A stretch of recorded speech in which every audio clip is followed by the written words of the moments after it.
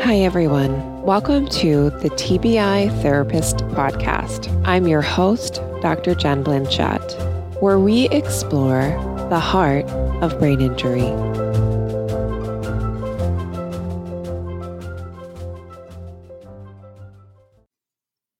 Hi, and welcome back to the program. So if you're viewing this via video, my name is Dr. Jen Blanchette. I'm a licensed clinical psychologist with expertise in traumatic brain injury, concussion, and acquired brain injuries. So what I want to talk to you about today is a concussion and acquired brain injury holiday survival guide. So I've worked for the past 10 years with survivors after a brain injury, and frequently the holidays are a problem because they're difficult for us all. But I think adding a layer of brain injury on top of it can be even more challenging. So I wanted to provide some information and resources for you to think about the holidays a little bit differently this year. So our agenda is first to talk about difficult emotions and situations, attending to grief, and we'll talk a little bit more about grief as well, and cultivating joy. So we don't think about trying to cultivate joy, but I always like to think about how we can lean into something different, something joyful, and using our adaptive memory network to help us guide the way. So I'm going to start with this. Our losses are often loudest around the holidays when we should project joy. I want to talk about grief around the holidays, expectations of ourselves and others, and then we're going to talk about that joy around the holidays. So as I was preparing this podcast episode, well, I recently heard about the loss of Twitch, who was a dancer and had a death by suicide. And typically, I'm always saddened when I hear about a loss of life, especially by suicide. But I think for people that we see in a joyful context most often. So for Twitch, I watched many of his videos. I enjoyed seeing that dynamic between him and his wife. And I love dance. So I was struck a little bit and taken aback that someone who projects this joy was dealing with such immense sadness. As a mental health professional, I understood the issue, right? So I understand. I've worked with depression. I've worked with extreme sadness. So I can understand that side of things and how someone can project joy and still feel intense sadness because we have a lot of different emotions. We can project joy. We can have that showman kind of attitude to the world, to our families, but then internally that experience is very different.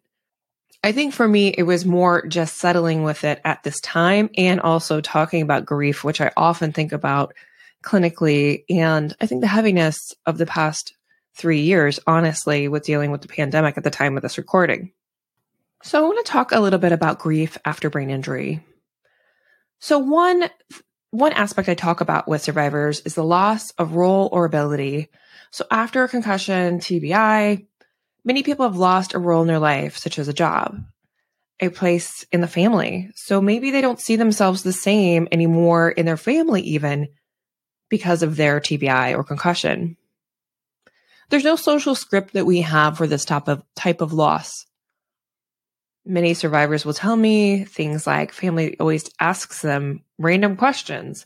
Like, you look fine. Aren't you enjoying all this time off around the holidays? It must be wonderful. And it's so incongruent with the lived experience of brain injury and concussion. Because of course you would love to have time off where you got to enjoy your life. But many times there's not a lot of enjoying life in brain injury recovery. There can be, but in those early days, it's often back-to-back appointments with providers and dealing with a lot of symptoms.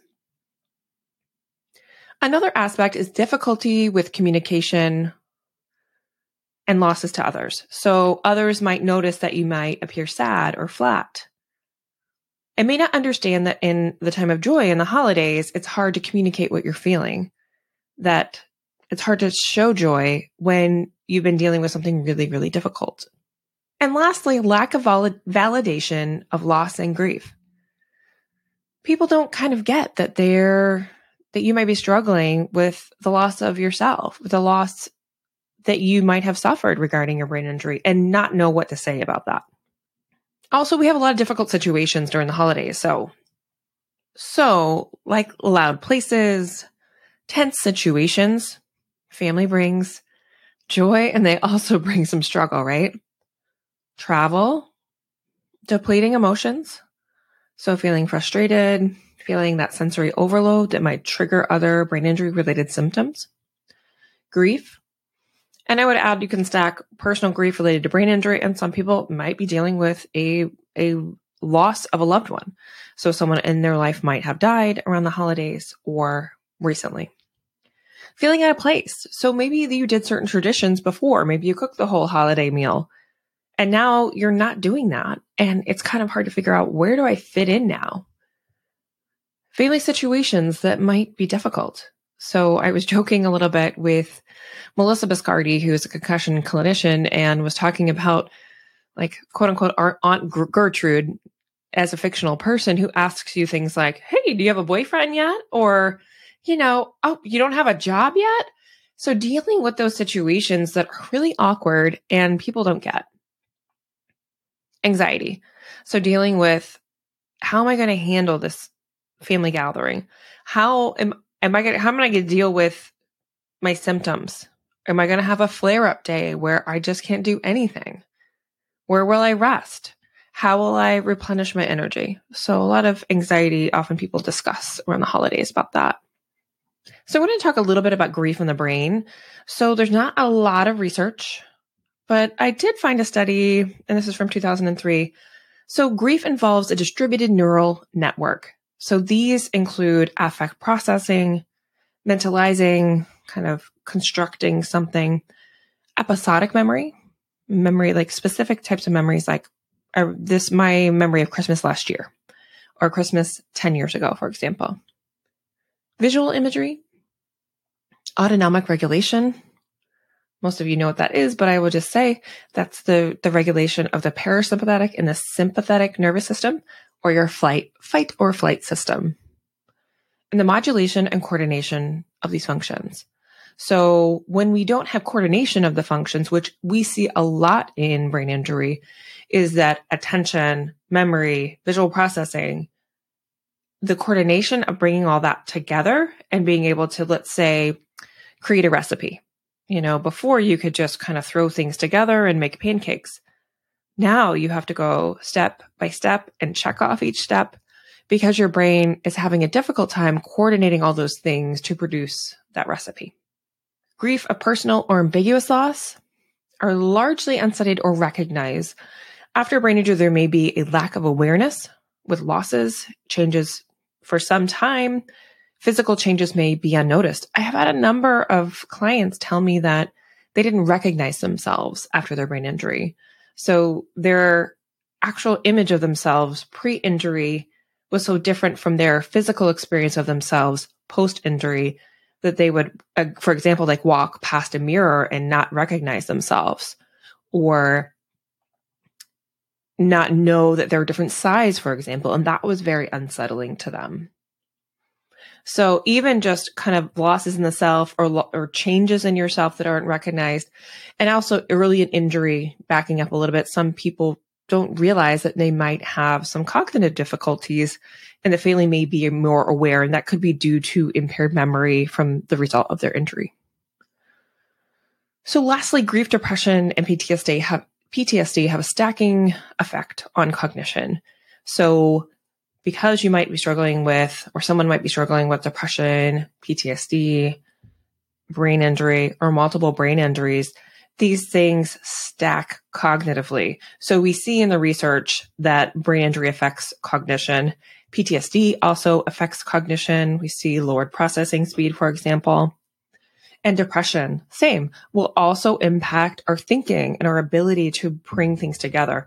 And so these things stack and multiply the effect on the cognition of someone who's struggling with a brain injury. So just to know that in my opinion, and I just recently heard the editor for the Neurotrauma Journal say kind of the same thing, the mental health, piece of your brain injury is part of your brain injury. So it has to be treated in concert with brain injury symptoms. So if you're doing some kind of neurorehabilitation program, mental health should be a part of that because that's part of your brain. It's part of what this is. So anyway, I could talk a long time on that, but I will move on. So understanding ambiguous loss. So I was introduced to the research of Pauline Boss when I wrote my dissertation. So way back at school, I was very interested in trauma from very early in my training.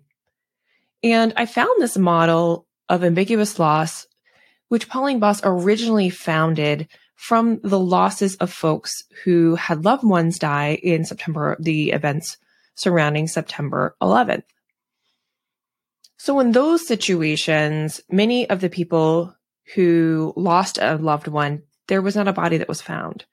So they knew they lost that loved one, but there was no body, there was no grave, there was unresolved closure. There wasn't closure, rather, and it became unresolved.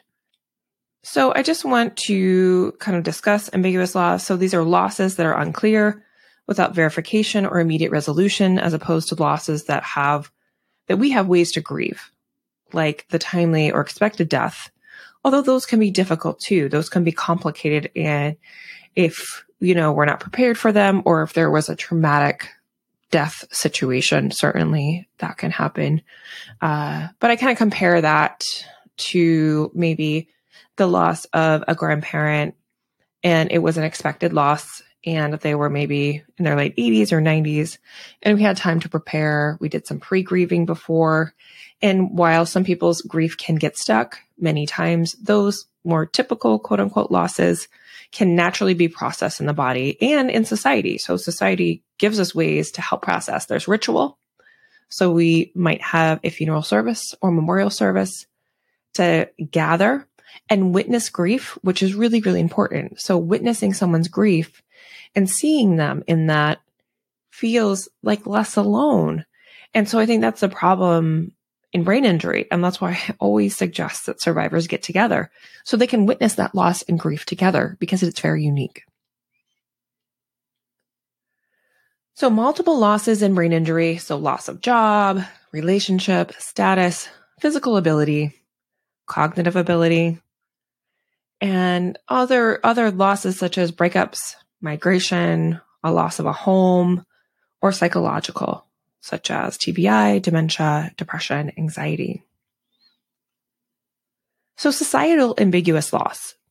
So with the pandemic, we've had a layer of losses that many of us experience that are unclear and ambiguous. I even think about my relationships. So relationships that I had with people pre-pandemic that were an active part of my life are just not people I talk to anymore. And I think that was a result of a global pandemic and just changes in what I do and changes in developmental stages for my children. So before the pandemic, I had one child in preschool, and now both of my children are school age. So some of that was maybe a natural progression, but some of those relationships weren't able to be nurtured. And certainly we can try to re-nurture those relationships, but there is still a sense of loss that we didn't get when we needed during that time. And I think, with regard to brain injury, some people tell me that they kind of liked that there weren't expectations for them to leave the house, that they could go at their own pace. And others found it really isolating due to having to use screens so much more, and that was triggering for their symptoms. So I think there was a range of kind of reactions for the folks I work with regarding a brain injury, just like anything else. Not everything that is faced can be changed, but nothing can be changed until it's faced. And that's from James Baldwin. I really like that quote because it kind of encapsulates grief. So how do we manage our expectations of ourselves and others through this, right? We've kind of laid the groundwork.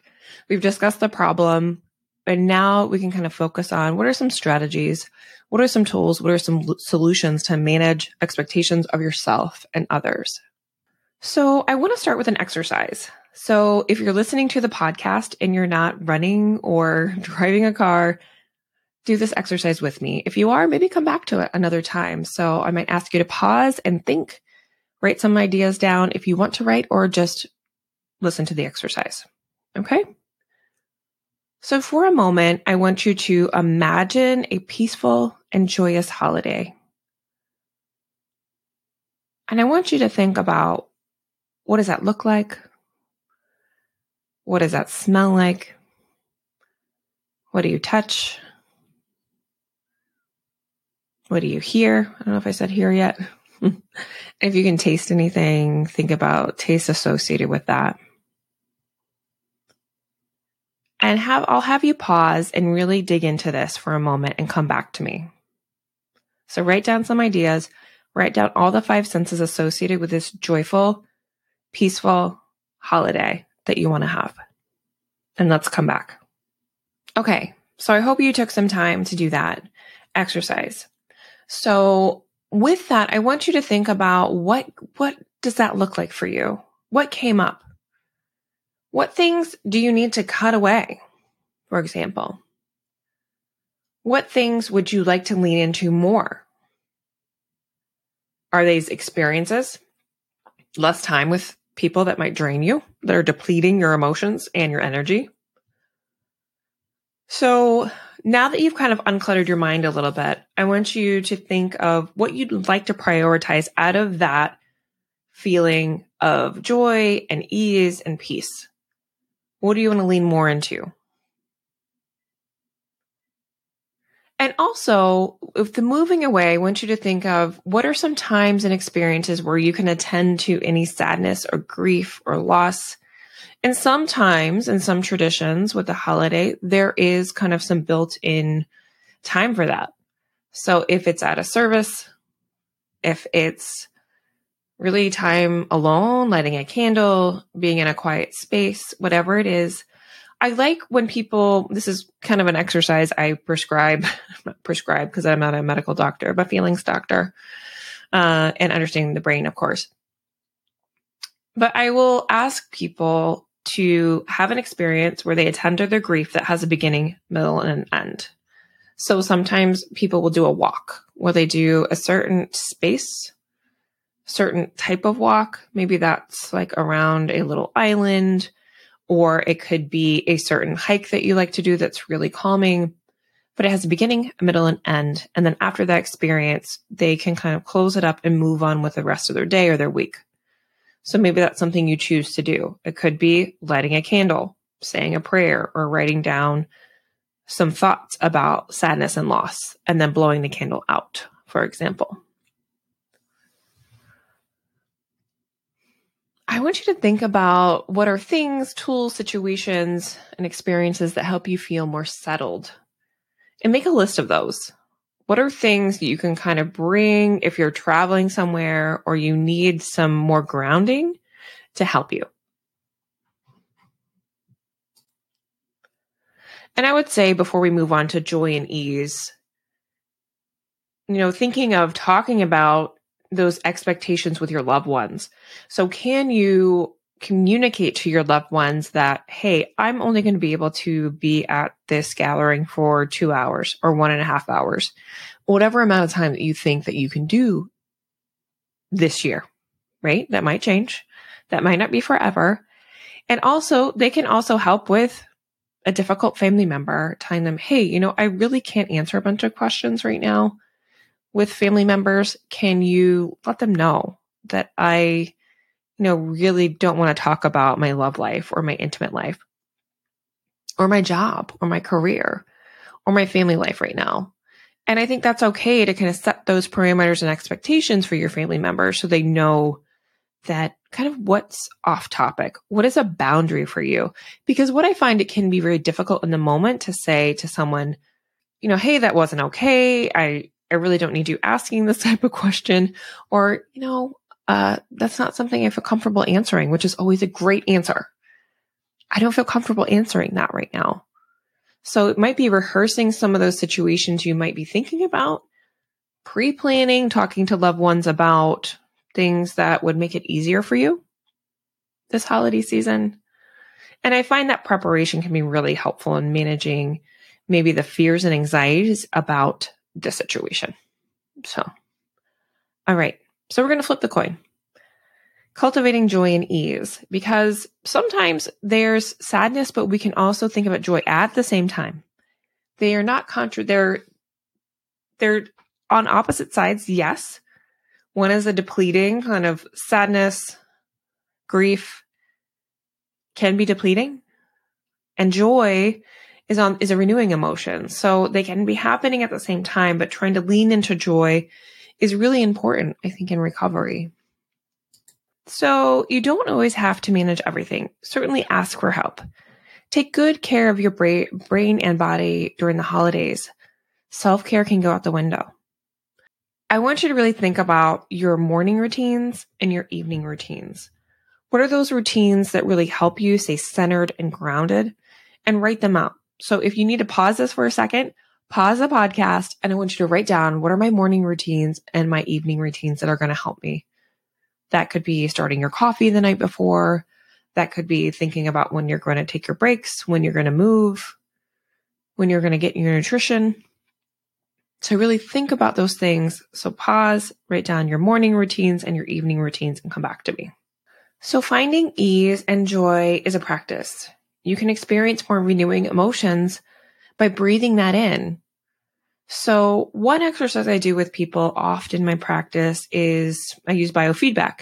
And so we'll actually in real time take someone's heart rate variability and see if it can be more coherent. So what happens a lot of times with folks after a brain injury is their heart rate variability is all over the place because their autonomic nervous system, again, that's their sympathetic and their parasympathetic, are out of coherence. So they're not able to kind of stay in that place where you can feel more rest, more ease, but it can be something you practice.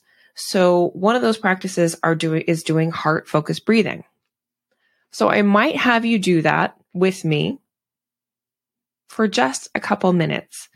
So it's really, really simple. So I just want you to focus on the area of your heart and take a deeper breath than usual. So we're not necessarily doing deep breathing, but I just want you to breathe in and out of the area of the heart and take a couple minutes to do that and come back to me. Okay. I didn't tell you to pause the podcast there. So if you didn't pause and do your heart breathing for a couple of minutes and you have time to do it, go ahead and do it, but maybe think about it later if you didn't do it. So when we're focused on the area of the heart has its own nervous system. It has reactions before we know it's happening. So by breathing into that area of the heart, we're really focusing on that area. We're focusing on how our heart can impact the communication with our brain and our bodies. And another thing that I often is an add-on to that is thinking of breathing in a renewing emotion. So notice I'm not saying negative or positive, because we all have sadness. We all have anxiety. We all have frustration. That's just a human experience thing, right? And we all have joy. We all have happiness in different amounts. All these emotions are in different amounts that we all have. So one can be depleting, one can be renewing. So you can try breathing in that renewing emotion in the area of the heart. So breathing in ease, breathing in joy, breathing in whatever it is, calm, peace, for example. So trying that in this exercise can be really, really helpful. So I think it's also important to have patience with other people. People are trying, most people. Most people are trying their best. That's what I love to assume.